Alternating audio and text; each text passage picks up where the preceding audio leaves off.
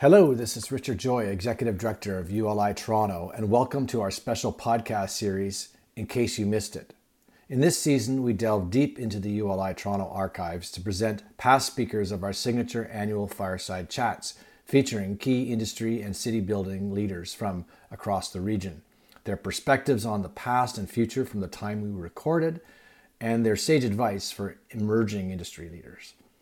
That these interviews were recorded as much as a decade ago adds a special dimension to these podcasts. They are already time capsules of a different era. In this episode, newly elected first-time Mayor John Tory in 2015 with John Duffy, CEO and co-founder of StrategyCorp, in conversation. We hope you enjoy it.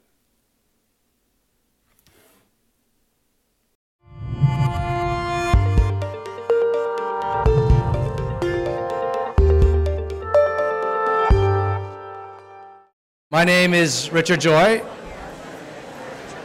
and I'm the Executive Director of the Urban Land Institute, ULI Toronto. And on behalf of our Programming Committee and our Management Committee, it is my pleasure to welcome you all here to our 7th annual, needless to say, sold out 2015 Fireside Chat with Toronto's newly elected Mayor, John Tory, in conversation with John Duffy. To begin, I would like to thank this evening's sponsors, without whom this evening would not be possible. So please join me in thanking our event sponsors tonight, who are Bell, CBRE, and Daniels. Thank you very much.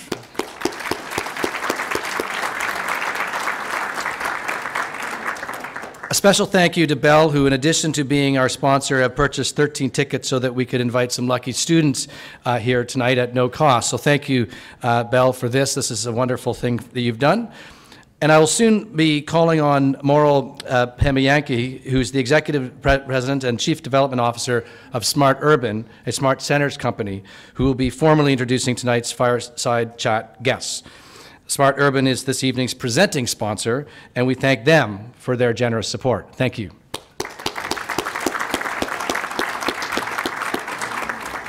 I also want to briefly acknowledge two VIPs. The first one, I believe, is the only other sitting politician in this room than the mayor, and that is Councillor Gary Crawford. Councillor, thank you for being here.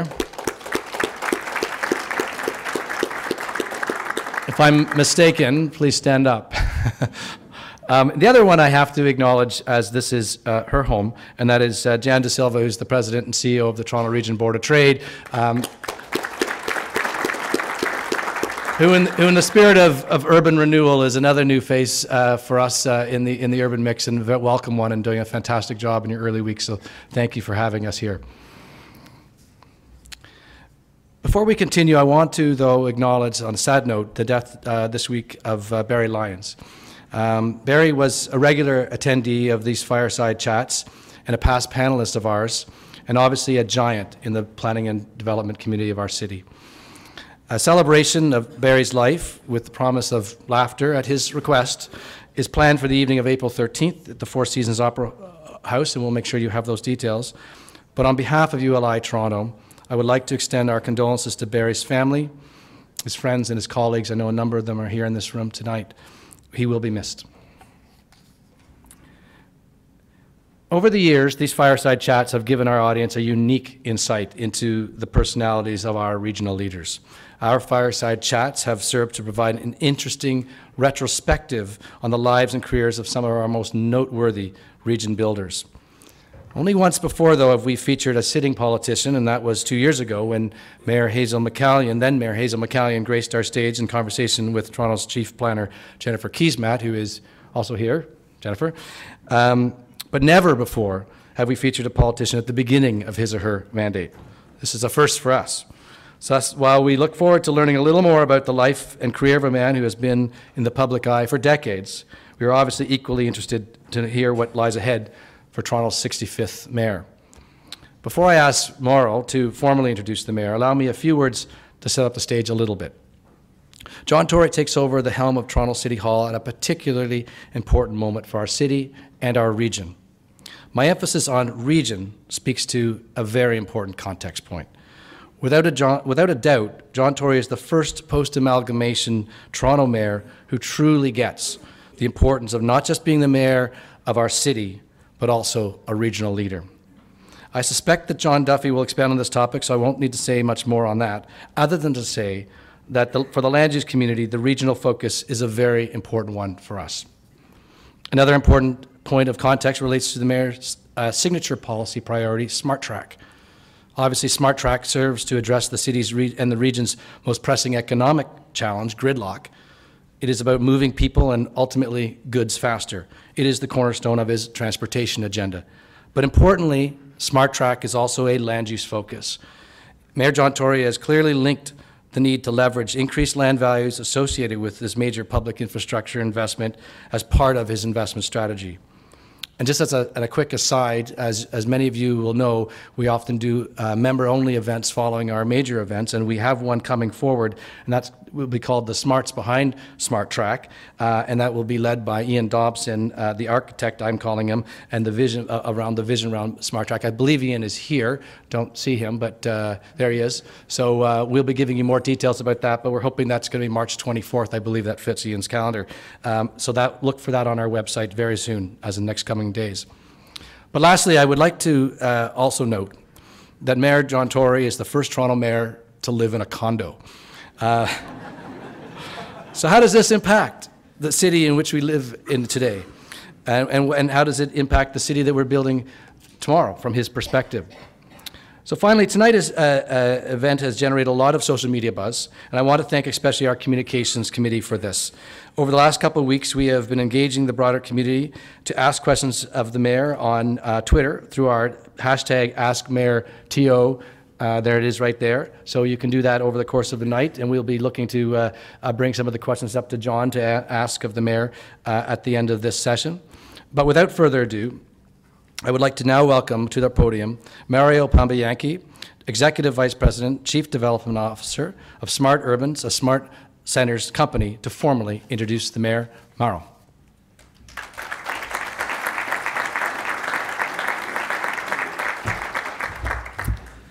Thank you, Richard. It's a great pleasure for me to be here and to have the honor of introducing our distinguished guests. It promises to be an interesting and wide-ranging discussion about the future of our great city. John Duffy, I don't have to identify which one is which. John Duffy, who's principal of StrategyCorp, one of Canada's leading government relations and public affairs consultants, and he's probably well known to many of you in the room. Prior to founding StrategyCorp, John worked at the federal level for the Right Honourable Paul Martin and interim leader Bob Rae. John was also a strategic campaign advisor to Premier Kathleen Wynne, and he played an integral part in Mayor Tory's successful mayoral campaign, heading up the policy team with particular focus on the proposed Smart Track transit initiative. Our mayor, of course, needs no introduction. We see him on the news every night, speaking passionately about the city he loves, our city, his city. He seems to be everywhere, and at times I find it difficult to imagine how one person can attend so many events, chair so many meetings, and engage so many residents. We know about his work ethic.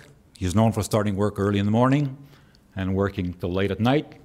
And I think some of us still chuckled the first week when he was at City Hall and they had to reprogram the computers to turn the lights on at 6:30 in the morning when the mayor arrived. And I think we all know quite a bit about his illustrious career in business and in public service. Prior to the election, Mr. Tory had a successful career as a lawyer, in law, in business with Rogers. In provincial politics, he was a CFL commissioner, a leader in various civic groups, and of course, a radio host. But I think all of those were a warm-up for the challenging job that he has today. Since starting the job 4 months ago, the mayor has proven himself to be a man of action. Small and large, from traffic to frozen pipes, or today's topic, hydro blackouts. I heard you on the radio on the way down. One highly visible one is his initiative of towing illegally parked vehicles on major thoroughfares during rush hour, which I think has been quite a success from what I've heard, and it has put the mayor in good stead with many Torontonians who, as you know, complain in equal measure about traffic and the Maple Leafs. So, Mr. Mayor, one down, one to go. On behalf of ULI, please welcome John Duffy and Mayor John Tory. Thank you.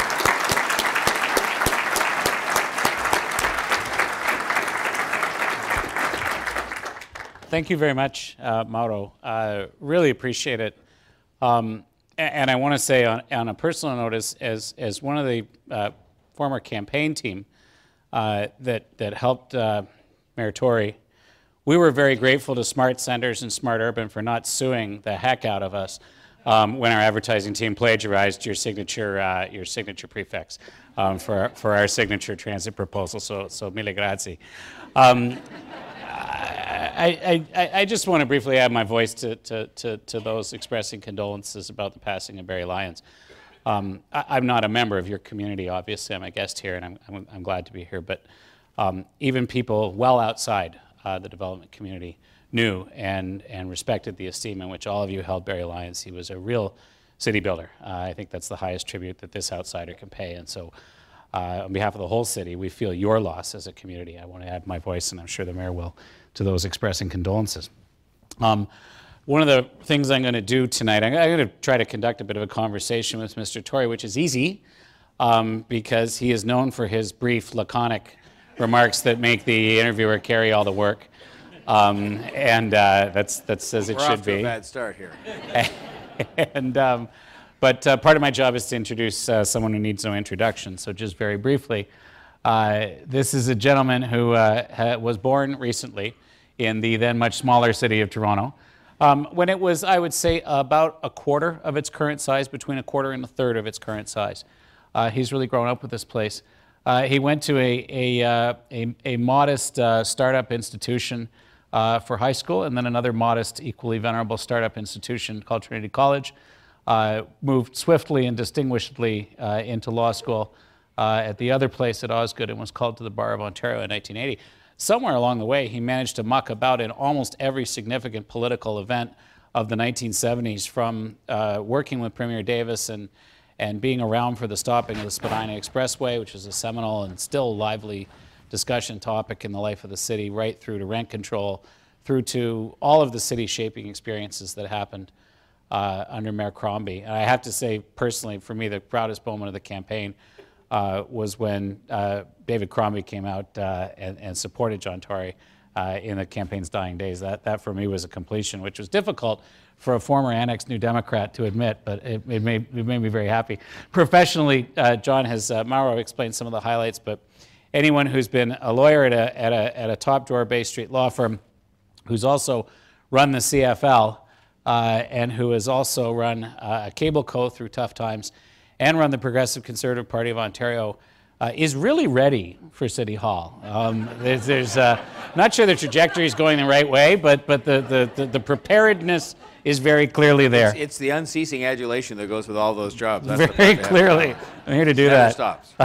It's excellent. In politics, look, John Tory's political career has been, if anything, more illustrious than his business and professional career. I mean, working as principal secretary to one of the great premiers of this province, William Grenville Davis, serving in Mr. Davis's shoes as leader of the PCPO, a great institution. What's not here is also working on the staff of a terrific Prime Minister, Brian Mulroney, and now I hope capping this career. I can't imagine that there are many more horizons left to conquer. But is that an age comment? I'm just thinking the city is going to need you for a long, long time, and we're not going to let you go now that we've got you where a lot of us have for a long time believed you belong.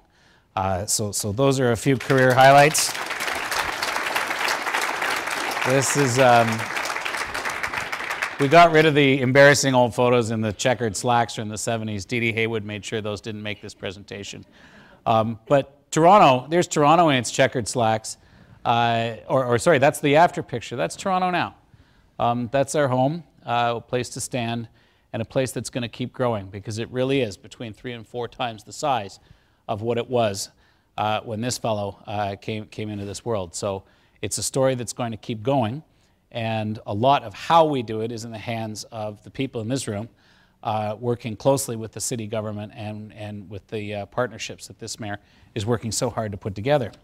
So one of the things I just want to flag at the back end of this, we're going to want to circle back, Mayor, and I want to just give you a heads up on that. One of the hallmarks of the ULI is that it is a business formation group as well as a summit group. There's a lot of people starting out in their careers, so your advice to young professionals from the recent days when you were a young professional, I know will be very enthusiastically regarded. We're going to have lots of time for Q&A, lots of time for dialogue. I want to start by asking you a few simple questions, and then we'll get to the more complicated ones. I never see you anymore. How are you enjoying being mayor since you took office? It's great. I mean, it's you know what? I gave a speech last night, and I said to people, it's a privilege to have a job like this, and I mean that. I mean, the chance you get to sort of deal with different issues and meet people and see what's going on in the city, whether it's business, social, cultural, political, artistic, development it's a privilege, and so I'm enjoying it very much. It's hard work, and I'm a bit frustrated by the process sometimes, as I know you are. But that's something that I'm going to work to fix because I think we can do better at that. But it's good. It's all good. It's a great city. Good. You're new on this job, and you're actually new to City Council. I guess the last time Toronto had a mayor that was new to City Council, and I'm looking to Steve Paikin to tell me if I'm wrong, because he will, was, I believe, William Howland. Going back to about 1906. So it's been a while since we put a rookie into the captaincy. That's got to mean that there are some things that you didn't expect. And maybe it's the process requirements, or maybe it's something else. But I was wondering if you could share with us, as much as you're willing, what's been a surprise? Not much has been a surprise. I mean, I have been not surprised, but can comment to you on the professionalism, notwithstanding some of your frustrations, which I'm sure we'll discuss with the public service. They're just amazingly competent people. I think they are looking for a greater sense of direction than perhaps they've had in recent times, and I'm happy with my council colleagues, including Gary Crawford, to offer that, because I think that's what we're there to do. So that hasn't been a surprise to me, but it's just been a pleasant observation how competent the public service is.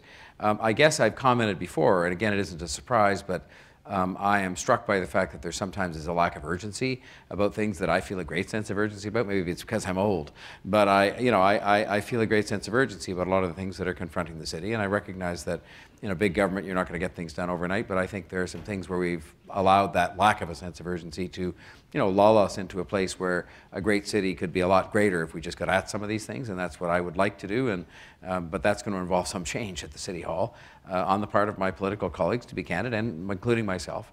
I mean, I'll just tell you a story. I mean, it was on the public record, but I stood up at the end of the last council meeting, and we'd had a good council meeting. The tone of it was, I think, significantly improved over what we'd seen in previous times. And I just said, however, that I thought that we could do a lot better, because I found the part of the process astonishing, whereby people would come in the middle of the council meeting and file endless notices of motion, the purpose of which, quite frankly, were just to sort of get something on the record or get a news story in the newspaper and ask for yet another study. And the very same people that are doing the studies, that are there really just to get that one day's publicity, are the same people that are asked to do the serious studies that relate to different aspects of what you're doing and what we're doing with respect to parks or culture or economic development or whatever. And I just don't think we can go on that way. I mean, it's sort of a misuse of everybody's time. And so I made that little talk, and I think I sat down and everybody was sort of saying, where did that grumpy fellow come from? But I meant it in a very sincere way, and not a critical way of people. I was just saying, I think we have to change that sort of thing in order to restore confidence in the process on the part of citizens and business people and others. Aside from that, as I said, it's a privilege to have this job, and I sort of knew what the rules were when I took it, it's a great challenge. You've worked in very senior roles at the federal level and at the provincial level.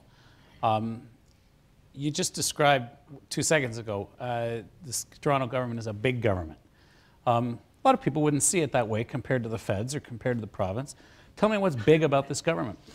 Well, I think it's big in the scope of things that it deals with, and I actually think the scope of the federal and provincial governments taken separately is actually, the city government's scope in terms of the things it deals with on a day-to-day basis for its people and for its businesses and for its, cultural world and so on is actually wider.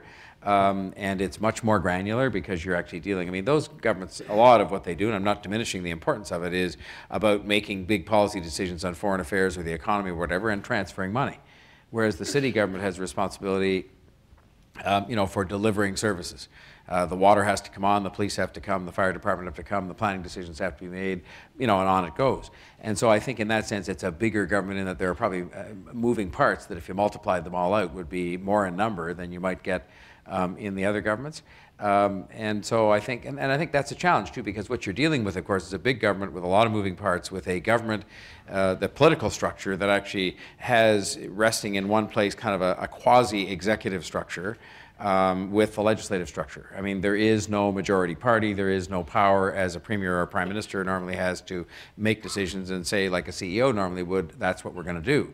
And so you have to sort of build coalitions and persuade people and so on, and that's fine. Again, I knew what those rules were, but it's certainly a big difference to have a big government like that with a lot of moving parts with a kind of a quasi-executive responsibility. I often say in meetings that, I'm described in the City of Toronto Act as the chief executive officer of the corporation, but, compared to my actual experience as the chief executive officer of a business corporation, it's a dramatically different experience in terms of your, it's not just about the accountability you face where you walk out of your office and there's 25 people waiting out there to ask you why you did what you did and why didn't you do something else and, why you should be ashamed of yourself or whatever. But it's about the fact that you just don't have the latitude to say, well, look, I've decided and this is the way we're going and I'm accountable for that. I'd love to have that accountability that could go with quicker decision making. But again, I'm not complaining about that. I'm just saying I think you all know that's the way this works.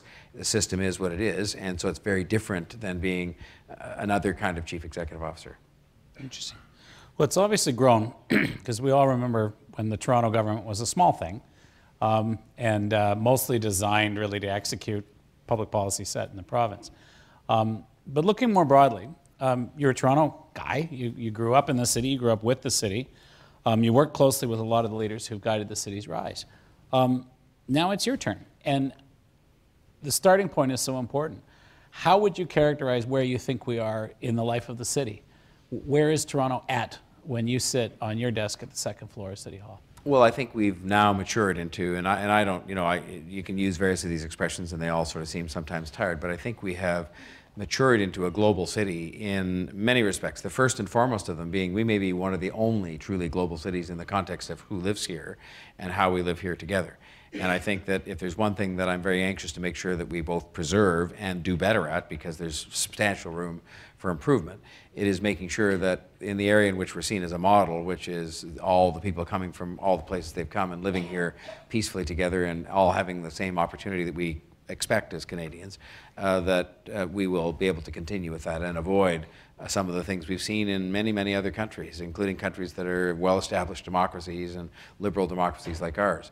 I think in terms of our physical form, as it were, we've gone through a transformation from a day in which we thought, well, we have so much land here, we're such a big country, we can afford to just to sort of do anything we want, to a day when we come to recognize for a variety of reasons, including environmental reasons, cost-related reasons and so on, that we have to have a denser kind of development in the city of Toronto itself. And I think that's a good thing, properly done. And that relies on us and you to do that properly together. I think in terms of its kind of artistic and social and cultural evolution, the city is evolving again into a sort of a global city that, I marvel at the fact, I really do, the fact that our city, which is not the biggest by any sense globally, is in a relatively small country and is a great city, but nonetheless we rank, and several of our Canadian cities rank in the top 5 or 6 or 7 of any list that's ever published about cities in the world. And I think that says something about the care and the professionalism of our public service and the leaders we've had and decisions that have been made. But I think it also speaks to our values and says that the reason people rank these cities so high is not because of the weather, for sure. It's not because of the fact that we're the biggest. It's because they see that we've taken the care and the consideration as a result of the values we have as Canadians to do things, I'll say properly, that's the word I would use, and carefully. and as a result have constructed something very special. And I think my job and your job and the job of all the other people in public life, whether they be public servants or politicians, is to keep that evolution moving forward positively and not screw it up. Not screw it up. And I mean not screw it up socially, not screw it up physically, and not screw it up economically. And there are lots of pitfalls in front of all of us where we could screw it up. And I think we have to sort of avoid doing that and try to move it forward. So let me ask you this. That's interesting. Some say that Toronto is the result of patient and prudent, sensible, good work and leadership and participation. Others would say it's more fortune's child. Advantageous place, reasonable climate, lucky in its choice of neighbors. It's obviously a bit of both. Maybe you can reflect a bit of what you see about either aspect of it a little bit more. It's interesting to hear your view on it. Well, I think it is. Look, good luck is good luck. I mean, what do they say? Sometimes it's better to be lucky than smart. But having said that, I mean, we have also done some things right. We've done some things wrong, and I don't want to focus on the negative, but I think if you looked at the degree, when you talk about the growth of the city, the degree to which we oversaw that growth, saw it happening, participated in it, benefited from it, and yet we failed to take decisions, and I say we in the broadest collective sense, to put in place the kind of infrastructure, to sometimes put in place the kind of standards that would make sure that growth wasn't just growth for the sake of growth. And so I think we have to sort of put up a couple of caution flags on that. And certainly one of the reasons I'm so committed to doing something substantial in the period that I'm given about public transportation is I think we had allowed a significant deficit to develop there. And as far as I'm concerned, that's bad for the quality of life in the city. It's bad for the economy of the city. It's bad for, I think, sensible development. I mean, it's not really good for anybody. Maybe the auto industry, I suppose, and people who sell gasoline. But I mean, and I'm not anti-car at all, but I'm just saying I think they might be the only ones who'd say, well, we'll just leave it the way it is. But having said that, I think those are some things where we have been, you know, I don't know whether we're short-sighted or lacking in courage. And I think, you know, as we talk a little bit about intensification, I mean, I think we're going to have to summon up some courage going forward. And I mean we as in politicians, but we as in people and citizens and people in the development industry to find new and better ways to do things because we simply have to accept the fact people want to come and live here. This is a good thing. You know what a good thing it is. But there's going to have to be different forms of development that are going to be accommodated within the city, accommodated by everybody. You, us, and the citizens in order to make sure there's places for them to live that keep the city with the kind of character we'd want it to have. So, you know, I just think it's some good decisions that have been made. You went all the way back to mentioning the Spadina Expressway. There's still people around who violently disagree with that decision. But when you think that a man who I love, so I admit my bias, I mean, he's my political mentor and my friend, but a man said in 1971, all those years ago, cities are for people, not cars. Not meaning there shouldn't be cars, but simply you don't plan your city around cars, you plan it around people and different ways they get around and different ways they live. And you know, that he was back then creating a Ministry of the Environment, it was a far-sighted decision. That was smart, in my view. Other stuff has been lucky. Fair enough. You said the magic word. Let's go in a little closer to some of that intensification in transit and development part of the conversation. With your signature transit proposal, which is Smart Track. Everyone here is going to be very familiar with it, more familiar than most, so I don't think we need to do too much of the, you know, sort of formalities. Let me ask you this. How's it coming? Are we going to get what you promised? Is it going to be on time? When you promised it? How's it coming? Yes, and yes. Okay, good answer. Moving on. You heard it here first. Look, it's a very complex. It's been 3 months of contact with reality. How's it coming? Yeah, it's a very large, complex project. I'm very pleased by how it's coming along. What I'm most pleased at is the fact that, you know, you have perhaps, and I know it's happened before, it's not a first, but I think it's a first where it's sort of happening consistently. You have sitting at the same table, planning together, doing studies together, financing things together, and working together. The planning department from the city, the transportation department, Metrolinx, the TTC, and various others, they're sitting there working on a project together. And that's the way all of these things should be done. As a result, I think it's going to happen better because they're working on it together, and you're not going to have as much of these sort of competing studies and all that sort of thing that you're very familiar with. I think it is something that is going to allow us, I mean, the basis upon which I picked it as something that I wanted to run on from the various transportation options I was given was very, very simple, and I think common sense based. If you want to sort of have transit that is going to attract development, investment, and jobs, connect people to jobs, that is going to be done in the shortest possible period of time, allow that kind of connection to happen for the greatest number of people across the widest area, and be done on the most cost-effective basis. When I was presented with a list of options, there was only one answer. It wasn't called Smart Track at the time.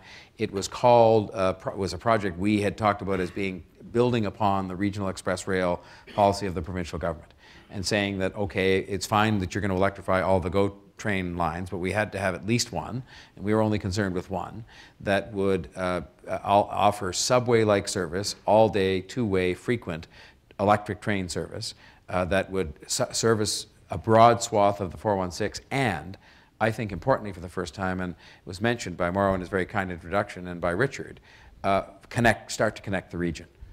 Because this thing, not by accident at all, begins and ends in the 905. And will connect people to jobs both ways. There's this common assumption now building up that, well, of course, it'll allow people to go from Union Station who live in condos by the Rogers Centre out to work at 905. I hope there's an awful lot of people who want to come to work the other way on Smart Track. But the bottom line is they can go both ways and in between. And so when the options were put in front of me in terms of what could be done with a particular emphasis on speed, because I felt so strongly about the deficit that had built up on public transportation, picking what turned out to be called Smart Track was an easy choice, because it's cost effective per kilometer. It's a concept that's not being done for the first time here. It's being done in Britain and Washington. It is a concept that makes greater use of existing assets. It is a concept that's going to affect and be a benefit to a broad swath of people, millions of people across the entire GTA. It is regional. It does connect people to jobs. So to me, it was an easy choice, literally. I mean, in the meeting where the options were in front of me, I quickly said, that's the one that meets the test that I'd set out. And that was the test I set out, which to me is just a business-like test you would set out as to how can you best invest your money and get the best return as quickly as possible. There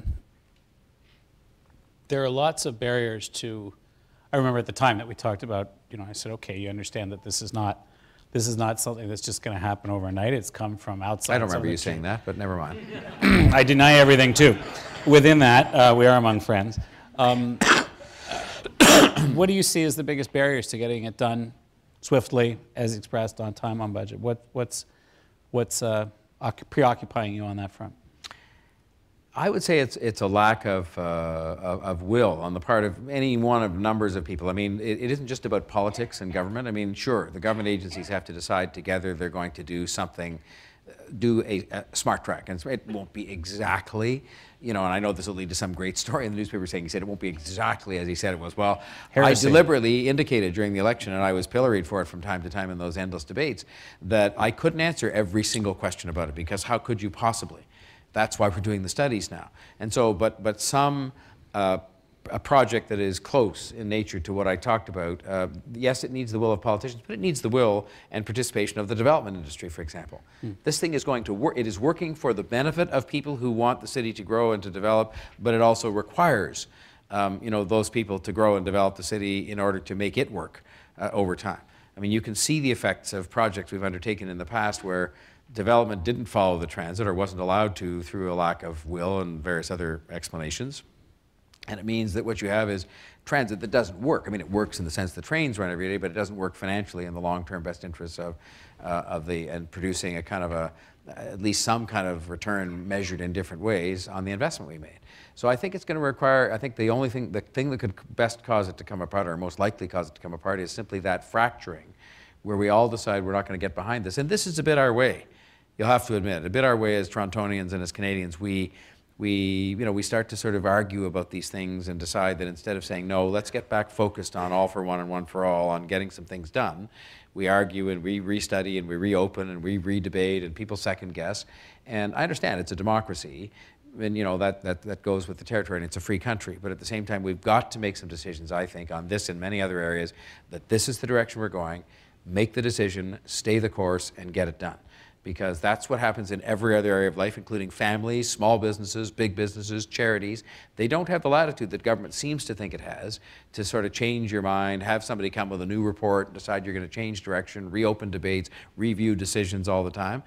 We've got to make some decisions we stick to, and this is one that I certainly intend to try and show some leadership to make sure we stick to and get it done in the 7 years, so that people will be riding on those trains and getting to their jobs, and it'll relieve a lot of the problems we have with public transportation. So this starts to touch on some land use issues. pretty clearly. I mean, you pretty directly. You spoke to us earlier about Toronto's, had some recent experiences with development without infrastructure, and you just now referred to some of our sad histories of some infrastructure that never got any development. So we've sort of looked at life from both nasty versions of what can go wrong here. Matching up intensification and transit investment, as I understand it from the work that we did on a campaign and from the thinking that was out there from people like not only Dobson, but Glenn Miller's here from CUI, and there's the Honorable Glenn Murray, who's one of the unsung people on this.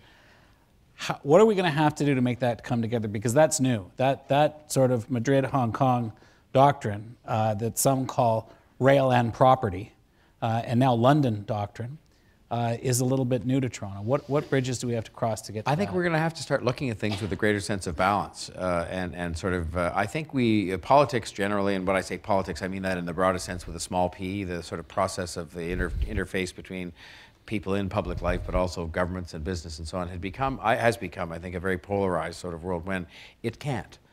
It can't, especially in a country like this that has a lot of government, for good or for bad, and where maybe that's why we've done careful planning and so on. But I think we've got to start to recognize the fact that on the one side, we are not going to be able to accommodate the people here. We're not going to be able to justify the investment we're making in public transit and so on if we don't accept as a community that there must be development and that there has to be certain different kinds of development. And so that means some of the work that I know Jennifer's working so hard on to try and establish that there's going to need to be mid-rise development in certain parts of the city where right now it's resisted by the community and by politicians. And I think we're going to have to summon up the courage to say, look, we're going to have to do this, but we're going to have to find the ways to do it that is compatible with the neighborhoods, which can be done, that is cost effective for people in business like you are, and so on. But we have that challenge, so that's going to require courage and imagination on the part of lots of different people. Then flip it around and say, the other thing we're going to have to do, and this is going to rest more on you understanding the fact that we in public life are going to have to say to you, you can't have development without infrastructure. We went by for a number of years, I think, where we were satisfied to say, we'll deal with that later. I remember I spoke often during the campaign about the headline, you'll remember, that appeared at the last council meeting in August of the old council. And the headline said, 750 stories of development approved in one meeting. And I sort of said in the debates, I wasn't sure whether to treat this as good news or bad. I mean, good news it was in the sense a lot of jobs and a lot of activity for your companies and a lot of new places for people to live and work and all the rest. But at the same time, I said to myself, have we asked all the questions and got answers? What about parks? What about schools? What about recreation, libraries? What about roads? What about transit? And on it goes. And I think if we're being honest with one another, not only were those questions perhaps not asked as thoroughly as they might have been, but we certainly didn't get the answers right then and there. And say, look, we're not going to postpone this discussion about transit for 10 years when the building's up and occupied for 10 years. We're going to talk about it now. And so I think we're going to have courage on all sides to say, look, we've got to look at the city as a great sort of organic place, and that we have to make those decisions in that way together about the city. And, you have to put up with the questions we're going to ask and insist on answers to with respect to that infrastructure. Right. And we are going to have to show more courage with the citizens about saying that if we're going to live in the city and want to live in the city, then there's going to be some intensification required. Last I checked, they're not making any new land in Toronto. So we're going to have to find new and creative ways that are compatible with the neighborhoods and so on that make the city great. So to me, it is establishing that balance, but you can't have one without the other, either one. Well, that's, I live at Yonge and Summerhill, where we have a private subway station with one entrance, not accessible, lowest ridership, I think, of any other than Chester. Are you proud of that? No, I'm spoiled rotten. I didn't say I was proud. And every time intensification comes around us, we get properly Midtown, and we pull out our well-thumbed copies of old manifestos from John Sewell, my boyhood idol, and that sort of thing. But I guess change is going to have to come to some of that, I suppose. How are we going to achieve that balance, though? Because we don't want to upset the greatest legacy of Mayor David Crombie, which was keeping our neighborhoods from becoming what they shouldn't.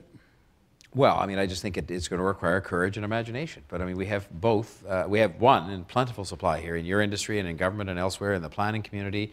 We have some of the most clever people in the world here who can help us with those kinds of ideas. And I think that I've seen in this city, and I've certainly seen in Europe and other places, very attractive mid-rise development that does not obliterate or otherwise damage the character of the neighborhoods that are adjacent to it. So let's let the planners of Twitter. What is your favorite urban form in Europe for this kind of mid-rise? Well, I mean, I love the streets, and look, it's a different history, and that goes back. But think of all the streets you've walked down, those who've been to Europe, where it is routinely 6 or 7 or 8 or 9 stories, and it's a story of retail at grade, and then 7 or 8 or 9 stories of flats. They'd call them flats, where people live and families live, and it's an accepted part of the way families would live in big cities like that are very expensive as things are becoming here. And I think those streets are very comfortable to walk along. They are oftentimes adjacent to neighborhoods that are more like what we have here. But I just think, and I think there are developments that have taken place in Toronto, including in some of the places where these developments are very controversial, that if you look at them are very attractive and very compatible. And once they're there and established, people don't go by and curse them every day. You know, they actually come to accept them as being something that is part of the look and feel of a big global city, and it has not destroyed their neighborhood. Right. Those neighborhoods are well preserved. And even some buildings that are taller. And I'm not advocating. I think if we could get people to accept some mid-rise development, I find it astonishing to stand at Broadview and Danforth, and you could look down the street on a clear or even a misty day, and there's no problem looking down the street. And I'm not saying we should be looking at a wall of buildings all the way along, but we've done nothing along, and we've made that huge investment in public transportation in 1965. Mm-hmm. And I think somewhere between the status quo and doing something that is threatening to people, this need not be seen as a threat to neighborhoods. But you know, you have to exercise the discipline as well of saying that you're going to work with us to find a way to have that kind of development, as opposed to saying let's have, you know, only 45-story towers and so on. Because frankly, I will be one who will be saying, well, no, that's not going to be suitable in every place, because it isn't. You know that. And I know you can make more money sometimes building those, and I'm all in favor of people making money, except that there's also city building that has to go on. And so again, it's that balance between saying there's a time and a place for everything. And there's lots of places for tall buildings, but there's also places for other kinds of development. And I think we haven't had the courage collectively as a community, and sometimes perhaps you haven't shown the imagination to say, well, let's find ways to do that is compatible and that lends itself to being next door to those neighborhoods and next door to the transit. That's why you're putting it there, or major arteries. So Ford Nation, take note. Tory admits he's been Why to are we Europe. into that? You've been to Europe and you liked it, okay? I'm so glad the campaign is over, and I will sensible discussions can happen. And just to put it on the record right now, because people are fascinated to write about this stuff, I'll be going back to Europe as appropriately. I'm not a big traveler that travels for the sake of doing it, but I'm going to get out on the road and sell the city, because the investment isn't going to come here by itself. And the mayor isn't the only person that can sell it, and I'm not going to go by myself. But at the end of the day, the mayor is the head of the city government, and is, I think, part of your responsibility is to sell the city as a place to invest. I think it's also useful to go and see things, you know, for yourself, that allow you to see how things are done in other cities, because you'll come back better informed about that sort of thing. But I intend to go out and sell the city, because I think there's lots to sell, and it doesn't sell all by itself. It does, but I think you've got to work even harder. There's lots of competition out there for investment right now, and I think we have to get more than our share because we deserve it. Well, yeah.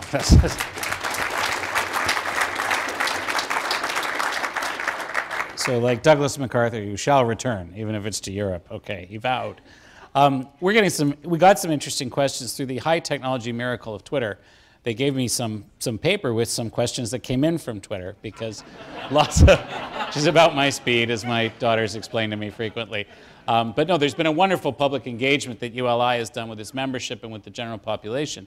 And we did want to make sure that some of those voices had a chance to be heard. I mean, one of the interesting questions that came in was from a Kendra Fitz-Randolph, whose mom, if I remember properly, was a downtown activist of a previous generation, but I may be wrong on that, who wanted to ask Mayor at John Tory TO, what do you think about funding for creative business and arts improvement, particularly on West Queen West, but maybe more broadly on our signature streets and avenues? And is it a competitive lever that you want to go and sell us in Europe with?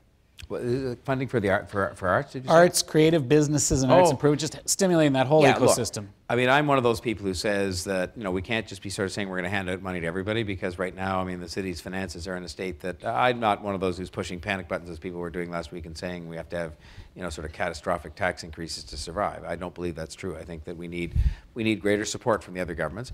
I will say this, I mean, because I seek every opportunity to say this that I can. I don't say this to try and inflame. I view my job as actually to sort of strengthen partnerships and form new partnerships, because I don't think anybody can do anything alone. I do think that we have to get over, in both this country and in this province, the notion that somehow it's politically incorrect to do things for Toronto. Toronto is at the heart of this country. Toronto is the economic engine of this country. Toronto is the fastest growing city in this country. Toronto is the best known city in this country. Toronto is a magnet for immigrants and investment in this country. And everything that is done for Toronto is going to strengthen Canada and Ontario. And so it should not be viewed as something to apologize for, but something to be proud of, and that's going to build up Ontario and Canada. And so in that context, I think that I'm going to be sort of trying to make sure that we get get additional investments that we require in things like public transportation from those other governments who have access to the sources of revenue that grow with the economy. When you hear the good news about our economy, I guess growing at now close to 3% next year, which is fabulous relative to the rest of the world, that actually won't benefit the city's finances very much because we rely on property and commercial taxation that don't grow with the economy necessarily. I mean, they don't. And so I think that while I want to sort of solve our problems that way and try to do it, and I've committed to myself to doing it at or below the rate of inflation when it comes to property taxes, and that will have a beneficial effect on commercial taxes, which, as you know, we're rebalancing, I still think that we have to use the tax system locally to make sure that we have a thriving creative sector here. And I committed myself to that during the campaign too, because that is part of what's attracting investment. It's not by accident we've become one of the startup capitals of North America. I think we're seen as second or third in all of North America. And we have here something quite unique. In the United States, the financial capital is in New York and the sort of innovative capital is in California. But they're separated. We have here the financial capital and the capital of innovation in the country in the same place, which is Toronto. And that is going to require to keep that going. The great educational critical mass we have here, especially in the areas of technology and areas like that. And it's going to require, things like sound public transportation to connect people to jobs. But it's also going to require a thriving creative class because that attracts people who are innovators and risk takers and startup people, and we need those people to come here. We need them badly to come, and that's partly what you're out selling. When I go with a delegation, I'd like to take not just business people with me to go somewhere. I'd like to take some people from the arts to say, hey, you want to come to this city because it's a fabulous place to live in terms of the quality of life, speaking about the arts, not just about the business community, which is great. Terrific. Here's an authentic, pungent voice from the streets. Toronto is from Twitter. Why don't we skip that one? Because it's urgent, Mayor. Seriously, Toronto is looking filthy these days. So much garbage everywhere. What's being done to clean up the city? I haven't embarked on something, but it's funny because I would have a different observation. I think there are sort of flashpoints where it's dirty, and I think those tend to be, let's be honest about it, I think they tend to be in places where there are a lot of kind of fast food outlets and inadequate numbers of those receptacles that are there. And I mean, the worst and most disgraceful sight to me in our city is one of those receptacles that is overflowing with garbage, and it happens more in the summer than the winter because I guess people are outside and so on more in the summer. And so I've noticed that as a private citizen. You've just sort of drawn it to my attention because I've been sort of focused since I got there, which is 100 days ago, on traffic and getting Smart Track going on the budget, of course, under the leadership of Councillor Crawford. But I think, this summer we're going to have to do something about that. And I mean, to me, I look at that as somebody who's run a big, complicated company before and say if overflowing trash bins is the biggest problem you got, then, it's pretty small potatoes. It's a pretty simple prospect to fix that. You just clean them out more often or get bigger ones.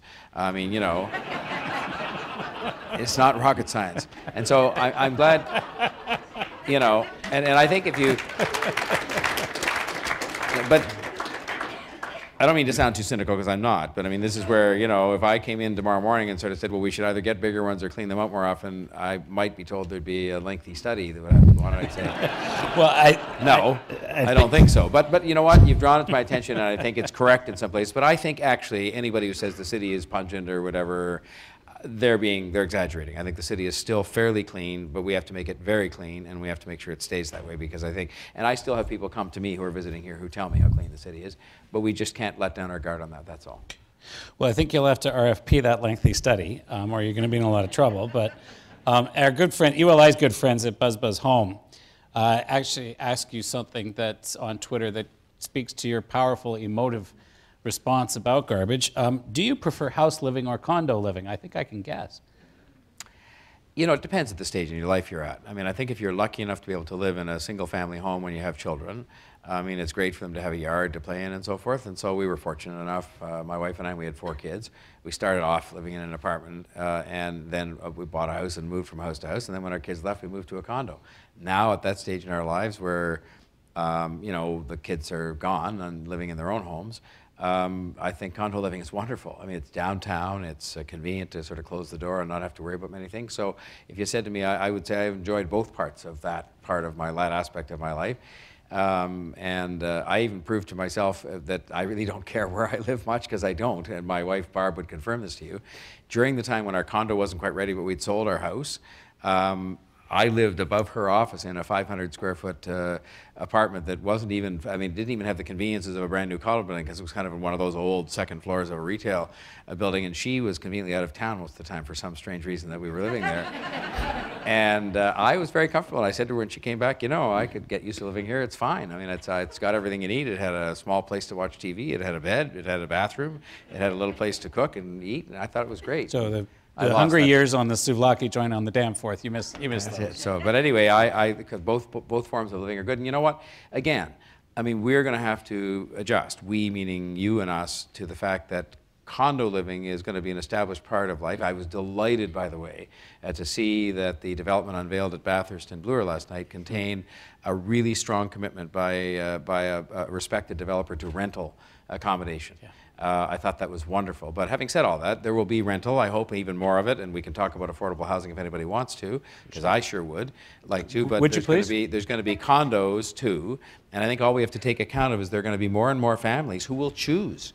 It's not just a matter of being forced to by price, and so they'll choose, as they do in many other great cities, to live in multi-unit residential accommodation downtown, because that's where they want to live. And we'll have to make sure that we have both buildings and surrounding amenities that take account of the fact that that's how they're going to live, but their amenities won't be in the form of a single-family home with a backyard, but that's why they'll need a park, and they'll need a library, and they'll need this, and they'll need that. And I think that's an exciting prospect, actually. Let's talk for a minute. That's not going to happen. Talk as long as you want about affordable housing. Well, I'll just say because I know this. how important it is to you. I only want to say it's important to me, and I haven't really had a chance to talk about the sort of social side of me, and I did last night in the speech I gave to a very business-oriented audience, about 400 people, and I said, first of all, people like me have to do a better job explaining to average citizens the difference between public or social housing and affordable housing, because I think a lot of people blend the two issues together in their head and think when politicians or others are talking about the need for affordable housing, they're talking about public housing. We need that, and we need that to be properly repaired, and frankly the state of our public housing is a disgrace morally, and it's a disgrace business-wise, because they're public assets and we're letting them fall down. Next year, if we don't continue to act as the city government's trying to do, we're going it alone at the moment, there will have to be closed due to uninhabitability 4,000 public housing units in this city. I mean, who would ever let that happen to an asset that they own? Would you let that happen to your house? Would anybody? But that's what's going to happen. Now, we're investing to sort of stop that, but we're doing it alone at the moment. The other governments are not participating in repairing the stock of social housing. But let's go over to the other side, which is affordable housing. And I was just trying to explain last night, to people that what we're talking about here is a supply of housing for people who we need to be working in the city in jobs that are not going to ever allow them to be able to afford, unaffordable rental accommodation. In other words, market rental accommodation, because it's become a very expensive city. And I recognize the first thing I did to start to study the issue was to invite a bunch of people from the rental construction industry into my office, and I said, all right, what is it going to take in terms of all the suite of tools that we have at our disposal to attract you back into that business of affordable rental housing? Because I recognize you and those people are in business. By the way, the first thing they mentioned, and it's something that I'm going to take to heart after the budget is completed, is to see about how long it takes to get anything approved to get done in the city. And they said if you could sort of have a faster process to allow us to move from land purchase to actually having these buildings occupied, that would help a lot, and I understand that. So I'm very committed to making sure we do better. We set a target of 1,000 affordable housing units a year back in about 2009, I think, and I think we're thousands behind already on that, and we've got to fix that, because you can't have a city that is socially healthy, that is economically healthy, given the jobs that do exist for people who are going to make a lesser income, and those people are not going to be commuting in from Peterborough or Ajax. They don't have a car, and they have to have affordable accommodation in the city. And you have to build it, and we have to make sure we help to make that possible. One of the best tools for enabling, historically, that building process and handling some of those balances that you described is Section 37 benefits. But they're a subject of lively discussion, certainly among experts like this. You have indicated a desire to review Section 37 benefits. Can you maybe share with the group a little bit more about what your thinking is? What would you like to see the focus on? Where do you have a sense it might stand improvement? Where are you coming from on Section 37? Well, I could utterly keep myself out of trouble by saying it's not my responsibility, it's the province's legislation, and they'll deal with it as they see fit. But I won't do that. That wouldn't be like you. I will only say this. I'm fascinated by the fact that if you look at all the court decisions about Section 37, when people have got into court disputes with one another about it, the wording that the courts come back with is that it has to be sort of a clear, transparent connection between what's being asked for and what's being built. And so on. I mean, I'm oversimplifying the court cases a bit, but not too much. I find this the murkiest kind of process that I've ever seen, and I say that as somebody who's relatively new to civic politics as an elected official. And I think what we need to have with it, more so than anything else, is clarity and transparency and consistency, because I think it's fair to all concerned. I mean, the government as well as the people who are in the development business on the other side of that table, or those tables. I think we have to sort of look now. I mean, myself, I would like to see those involved, assuming you left the system as it was in terms of the concentration of that money being where the concentration of development is, and at the moment that would be a legal requirement. I'd like to see some of all those people agree to allocate a significant percentage of that to affordable housing. I can't talk out of both sides of my mouth, and the money's not going to come from falling out of the sky for that. But having said all that, I just think there's a need for us to sort of revisit that to make sure what we're doing is equitable, sensible, and as clear and transparent as the court cases seem to say, but I'm not sure I find it an incredibly clear or transparent process. Don't know if you do, but I just, as one newcomer to City Hall, I don't. And I think we have to take a hard look at it and do it without, what's the word I'm looking for? Do it in a selfless kind of way, so that those who would be the major beneficiaries of the system at present are prepared to look at what is in the broader public interest. That is what we're all there to do. It's one of the problems with our current city government is you elect people ward by ward. I'm the only person elected across the city, and I very deeply feel my responsibility to be responsible to all parts of the city and to bring them all together. I happen to believe every other councillor, while they have special responsibilities for their ward, are also elected to make decisions because they participate in every single decision that's made about every part of the city far away from their own wards.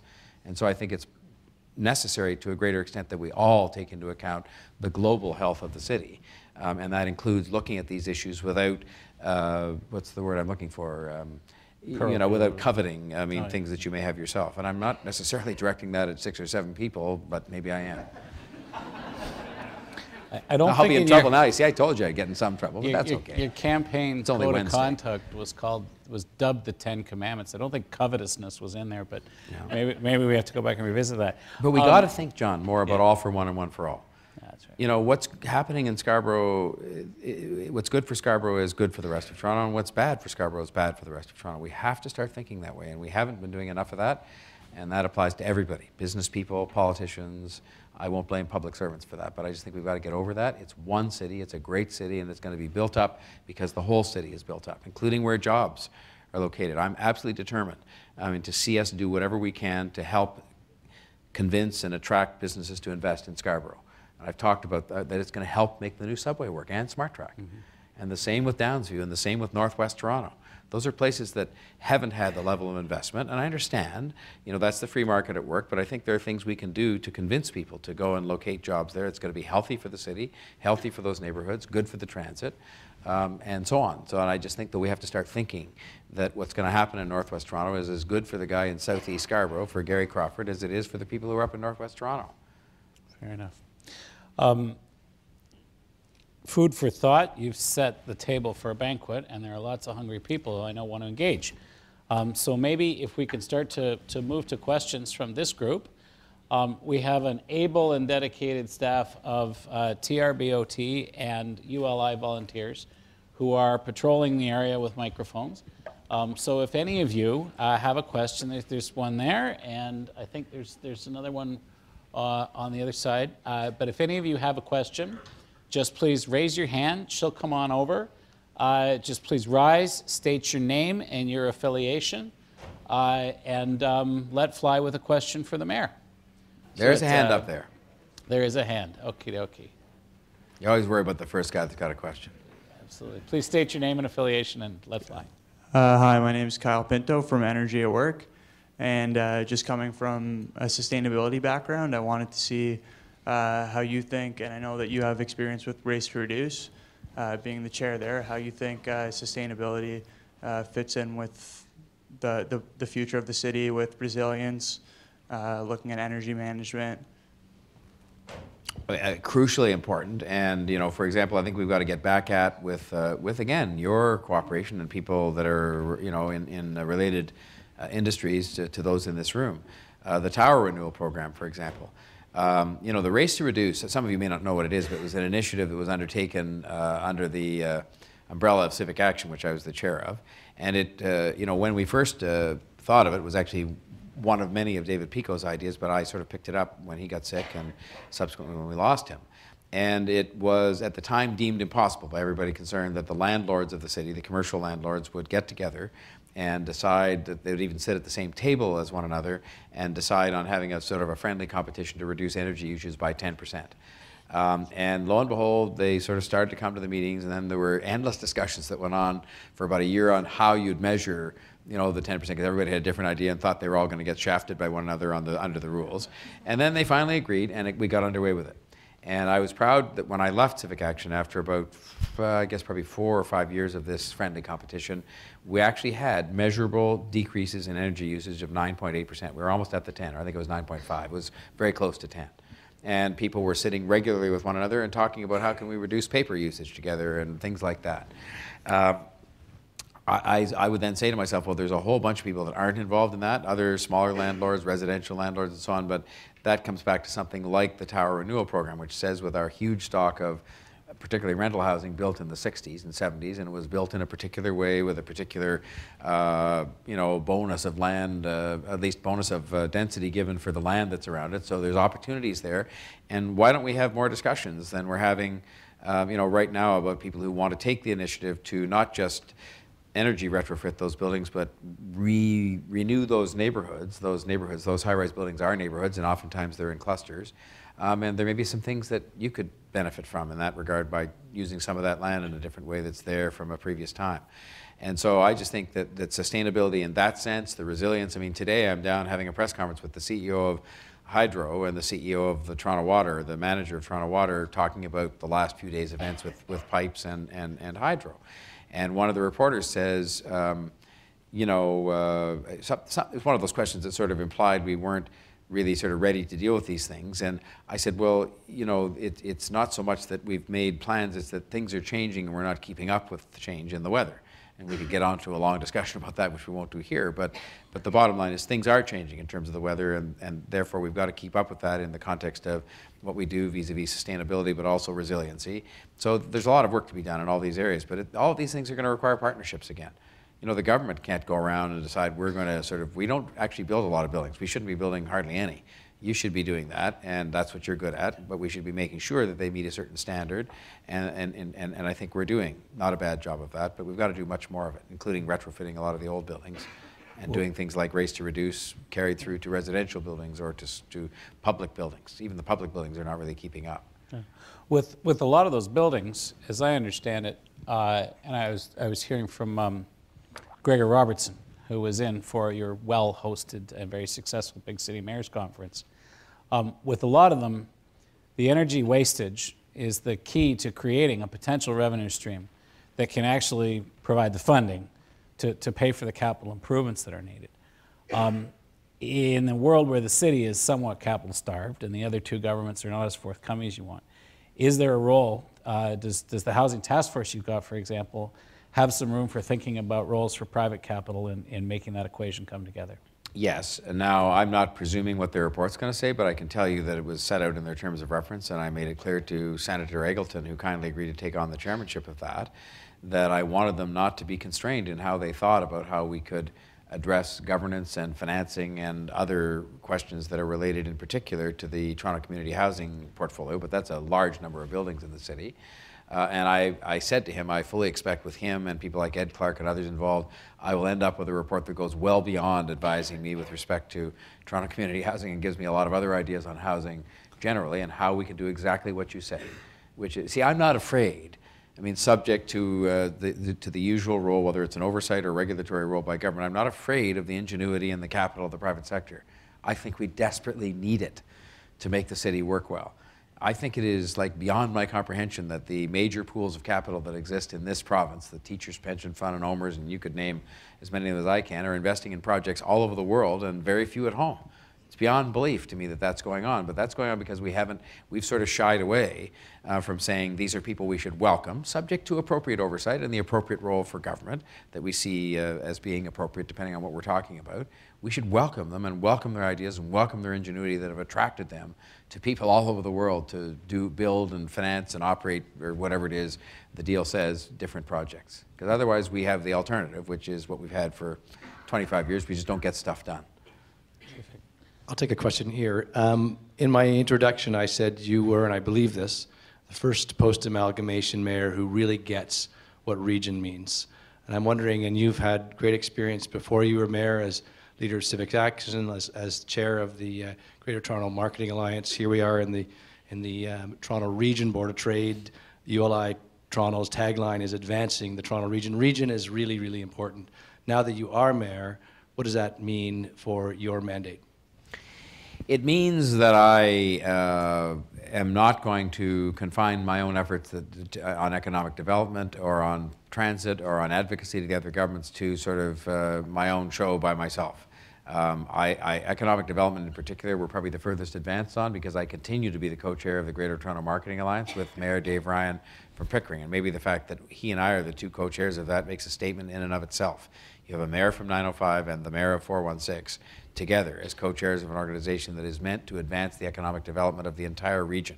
And so that means that one of the people that, when I do go on one of those trips that I talked about earlier to sell Toronto, I'm actually going to be going to sell the Toronto region. And I'm quite happy if Bonnie Crombie wanted to come with me, the mayor of Mississauga, and if we took somebody from Sheridan College, which is located more in Brampton and Mississauga than it is in Toronto, because that was going to be the best foot we were putting forward for this region. And I think that kind of cooperation is crucial. Gone should be the days when people from Mississauga, Brampton, Richmond Hill, and Toronto all show up at the same trade meeting in Frankfurt and run into each other in the halls and tour by each other's competing booths. We're in this together. People are going to invest in the Toronto region. It's city regions that compete with one another. And when I had the privilege of overseeing a study that was done in that regard, you saw that those that do it best, which by the way include Montreal, London, Miami, and so on, they did it as a region, they did it cooperatively. And we're going to have to then go from there to public transportation. Same thing. Gone should be the days, gone can be the days where we can afford to make decisions and say, well, my only job is to worry about 416 and we're just going to have transportation, for 416. It doesn't accord with the reality of how people live and work. And so I intend to be active in the region, that I intend to be showing leadership with Civic Action and the Board of Trade and others at bringing people together to talk about these things and I hope make decisions together. And I think the provincial government is thinking the same way.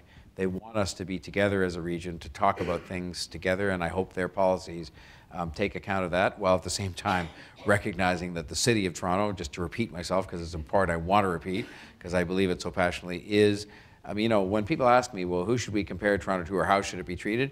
I said it should be treated the same as all other cities of 3 million people in the region or in the province or the country. It's the only one. And it has, that's just a fact.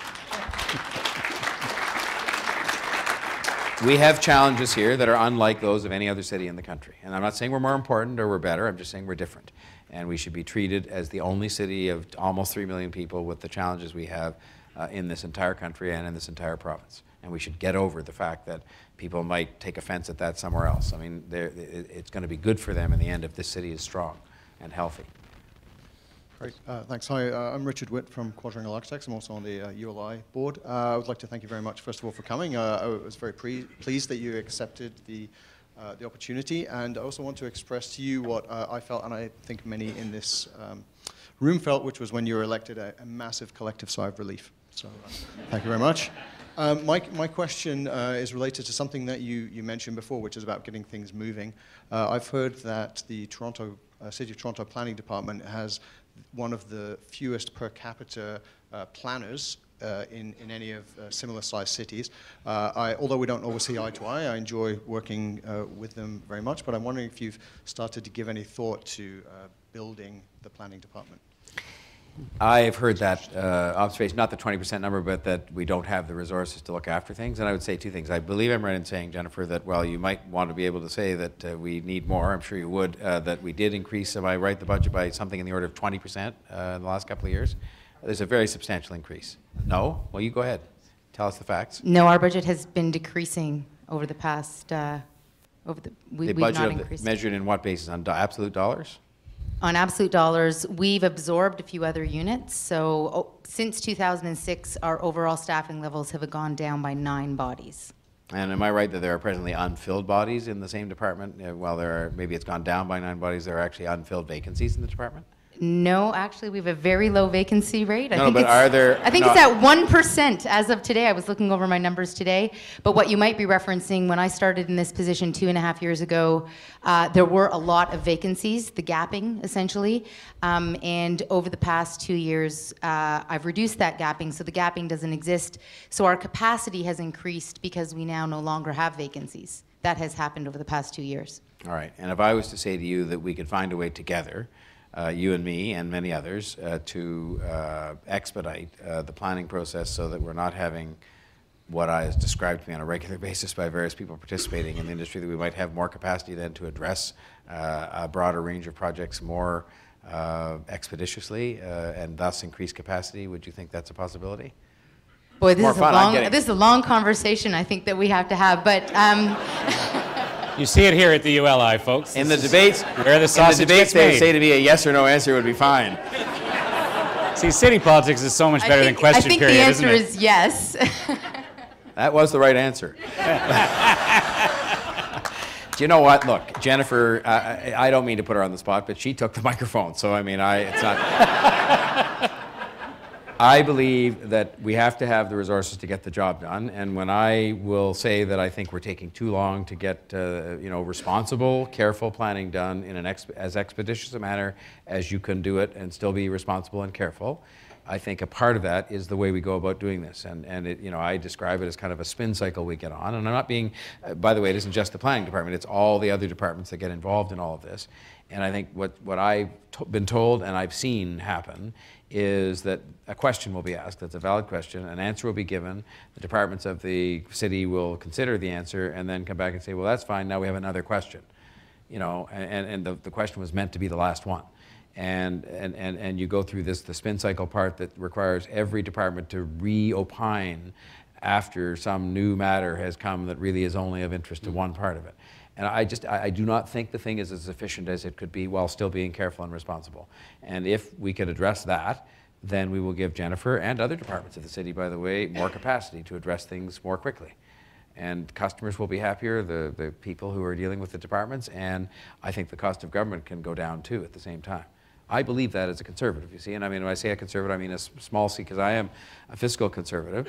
I mean, there'll be a lot of things I'll say here that will show that I'm a true progressive conservative, as Steve Paikin would catalog, because I have a deep concern about the social well-being of the city, but I also think the government can be run much, much, much better. And I don't think there's been anybody to provide the direction to say we're just going to have to do it. I think there were some attempts made in recent times, but they were not followed through on, and I intend to follow through on those and have you recognize the fact in this room in every respect, whether it's as simple as getting a permit from a park or as complicated as having approved a huge development, that we're going to run the government better, and that's going to be, and hopefully that'll make Jennifer happy because she will have the resources she needs, but we're making darn sure before we add resources that we're making the best use of the ones we have. Yeah.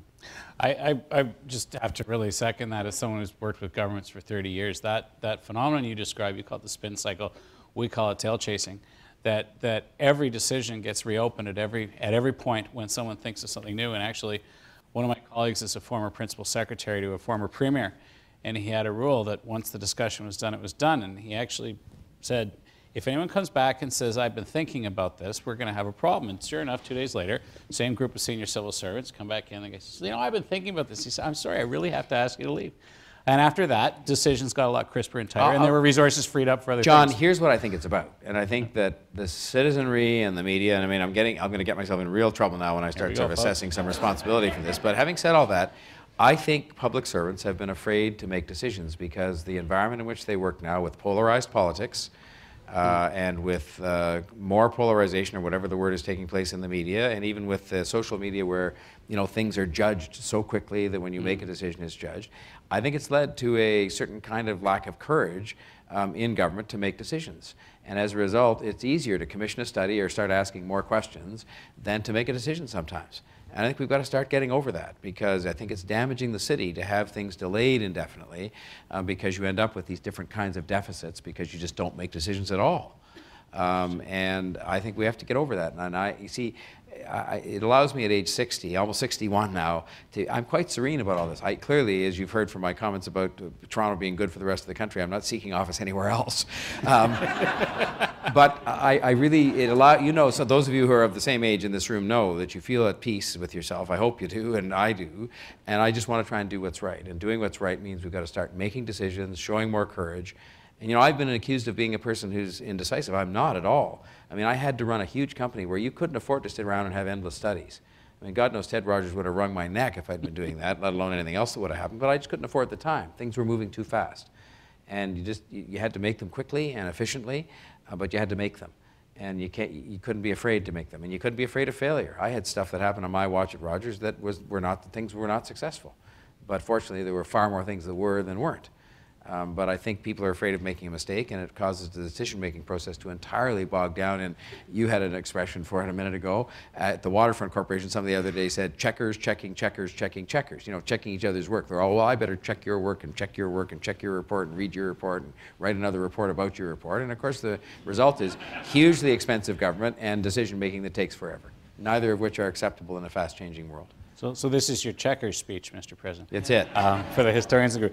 Maybe we can do this. Can we maybe have one or two more questions, and then Mr. Mayor, if you'd be good enough to maybe segue from there into the advice to young professionals, because I think we're coming close to the end of our time together, and I want to make sure we touch on that thing because there's a lot of young professional talent here and learn a lot from you. But does anyone have a question that they want to? Yes, sir. Can we get a microphone over for this? Sorry, there's a man that has been waiting here for last Oh, time. absolutely. Okay. Sorry. Good evening, John. My name is Andy Gordon. I represent my company. This is Gordon Gupta Group. I have a question for you. Do you believe that mixed-use development defined in the city's plan is understood by the city, the developer, and the province in creating sustainable development? I'm sorry, just in the middle of it there, it said mixed-use development, then I just didn't pick up part of what you said. Mixed-use development is, as defined by the city's plan, is understood by the city, the developers, and the province in creating a sustainable development within Toronto.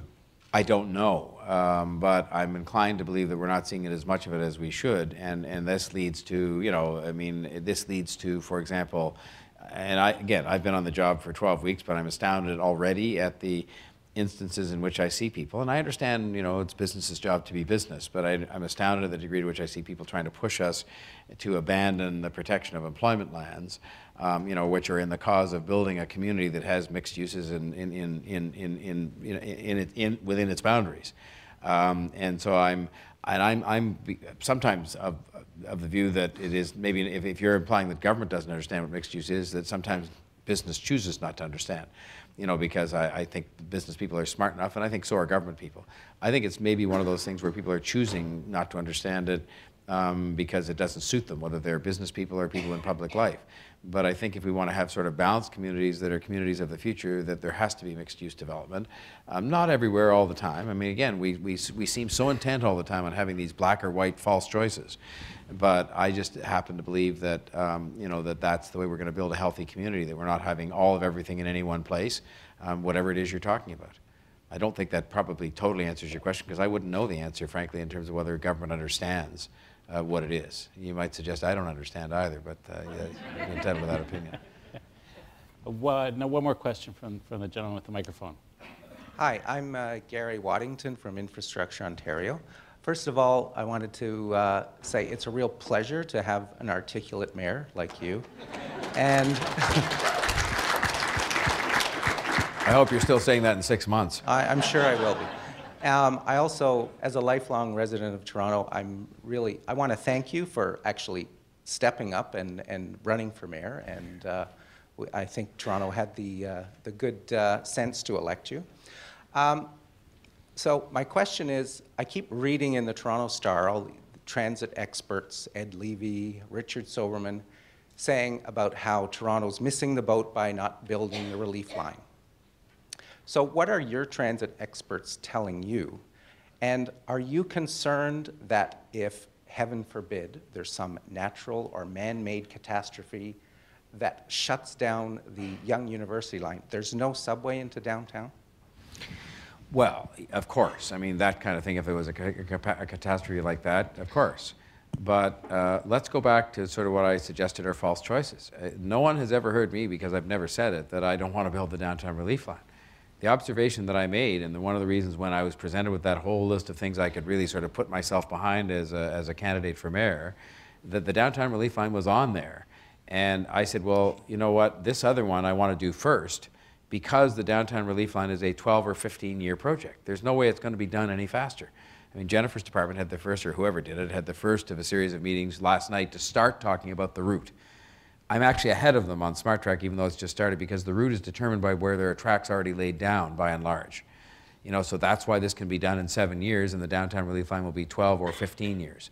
So what I have said very clearly, and now as the mayor and one member of the city council, is we're going to do Smart Track, but we're going to continue with the work on the downtown relief line, because it's going to take 12 to 15 years when Smart Track is going to be done in 7. And I think this is part of the problem that we've had as a city.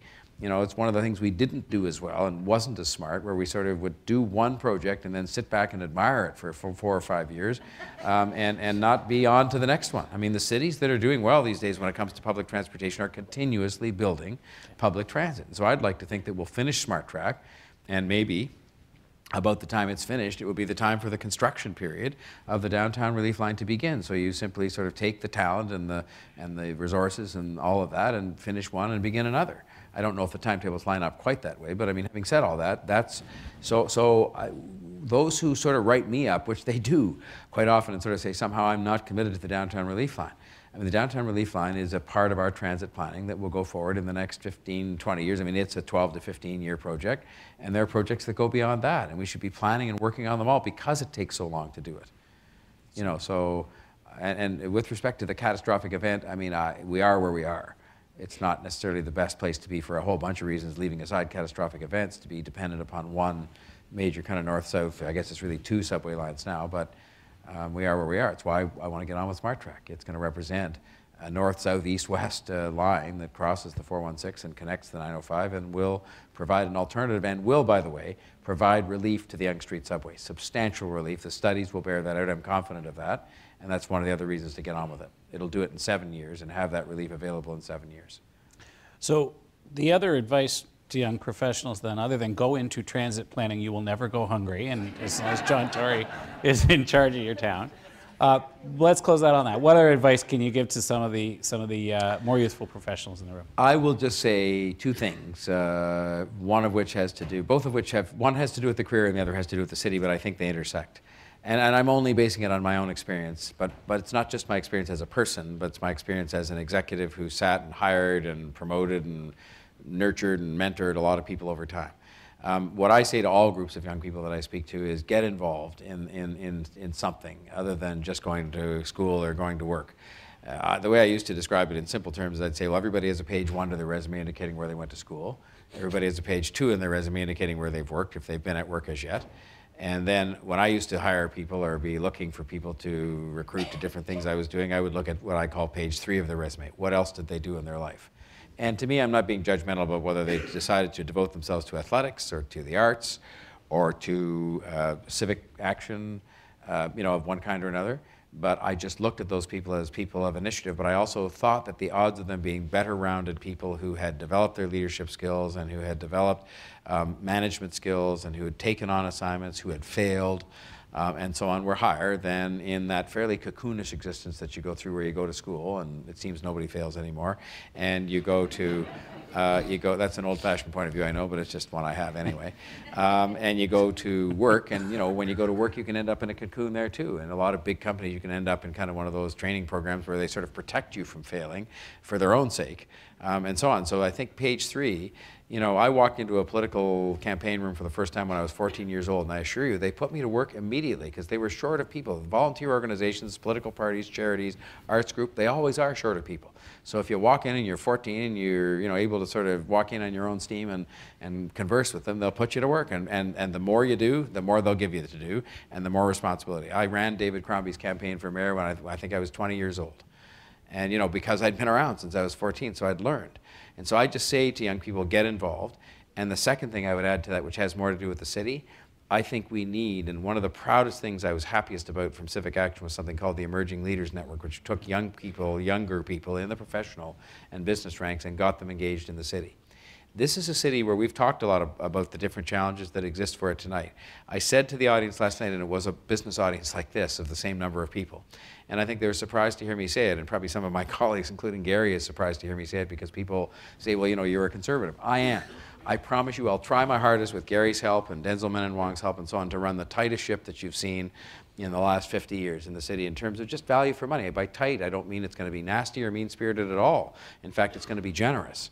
But it's going to be generous in an effective kind of way. But I will say to you, I think the single biggest issue facing the city is not about the development. That's a big issue. It's not public transportation. That's a big issue. We've discussed them all. It is the degree to which we decide we're going to take the decisions necessary and show the leadership necessary collectively to make sure that we don't let people fall behind in the city. And it is a phenomenon going on across the world that the gap between those who are, and I'm a conservative, okay? I'm a free enterpriser. I'm a business person. I think people should make as much money as they can. But at the same time, I think we have to make sure that we don't let people fall behind and become on the outside looking in. We'll be very sorry, because I come back to where I started this evening. The reason I think we rank as high as we do on the lists is, yes, because of our prosperity here and all the rest. But it's because of the way we live together and because we're seen, it's not about handouts to people. It's about making sure you give them a hand up to make sure that if there's somebody who's come here from another country and they're struggling with a language issue or getting their credentials recognized, that we give them that little bit of extra help they need to show what they can do and be fully participating. When we get to 2020, I always say if you don't buy into the moral case, which I'll make, the business case says by about 2020 we're going to need every one of those people to be fully occupied in the economy or we'll be starting to go downhill. But that's not, to me, the main reason we do it. The main reason we do that and address ourselves to that issue meaningfully and in a volunteer capacity, not just as employers and not just as politicians, is because it is consistent with what I think we believe our values are. That is why this is a special place to live, not just because we're prosperous and so on, but because we have sort of established a society in which we find ways to help people to be everything they can be. And so the Canadian dream's a reality, not just some kind of a mirage that's available to a few. And so I believe in my heart that's what's going to keep Toronto great, because that's what's made it great so far. And so I would enlist your help, and I would say to the young people to whom you asked me to offer some advice, that's why you get involved. And you can get involved in any number of fields to do that, but you're doing it with a view to building a great city, which means it's a fair city, as well as a prosperous city and an environmentally sound city and a well-designed city and so on. It's a fair city that gives people an even chance to be everything that we've been lucky enough to be, people in this room.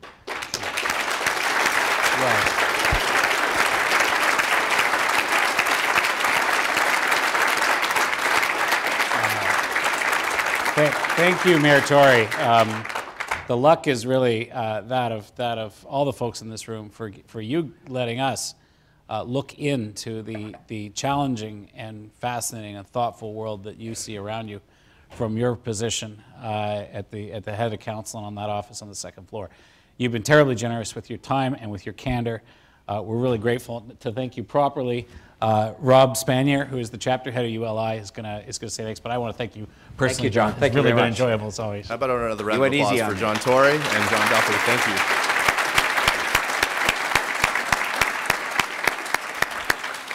I will keep my remarks brief because I think we're just out of time, but over the years our Fireside Chat has earned a reputation for getting behind the scenes with some of Toronto's leading region builders.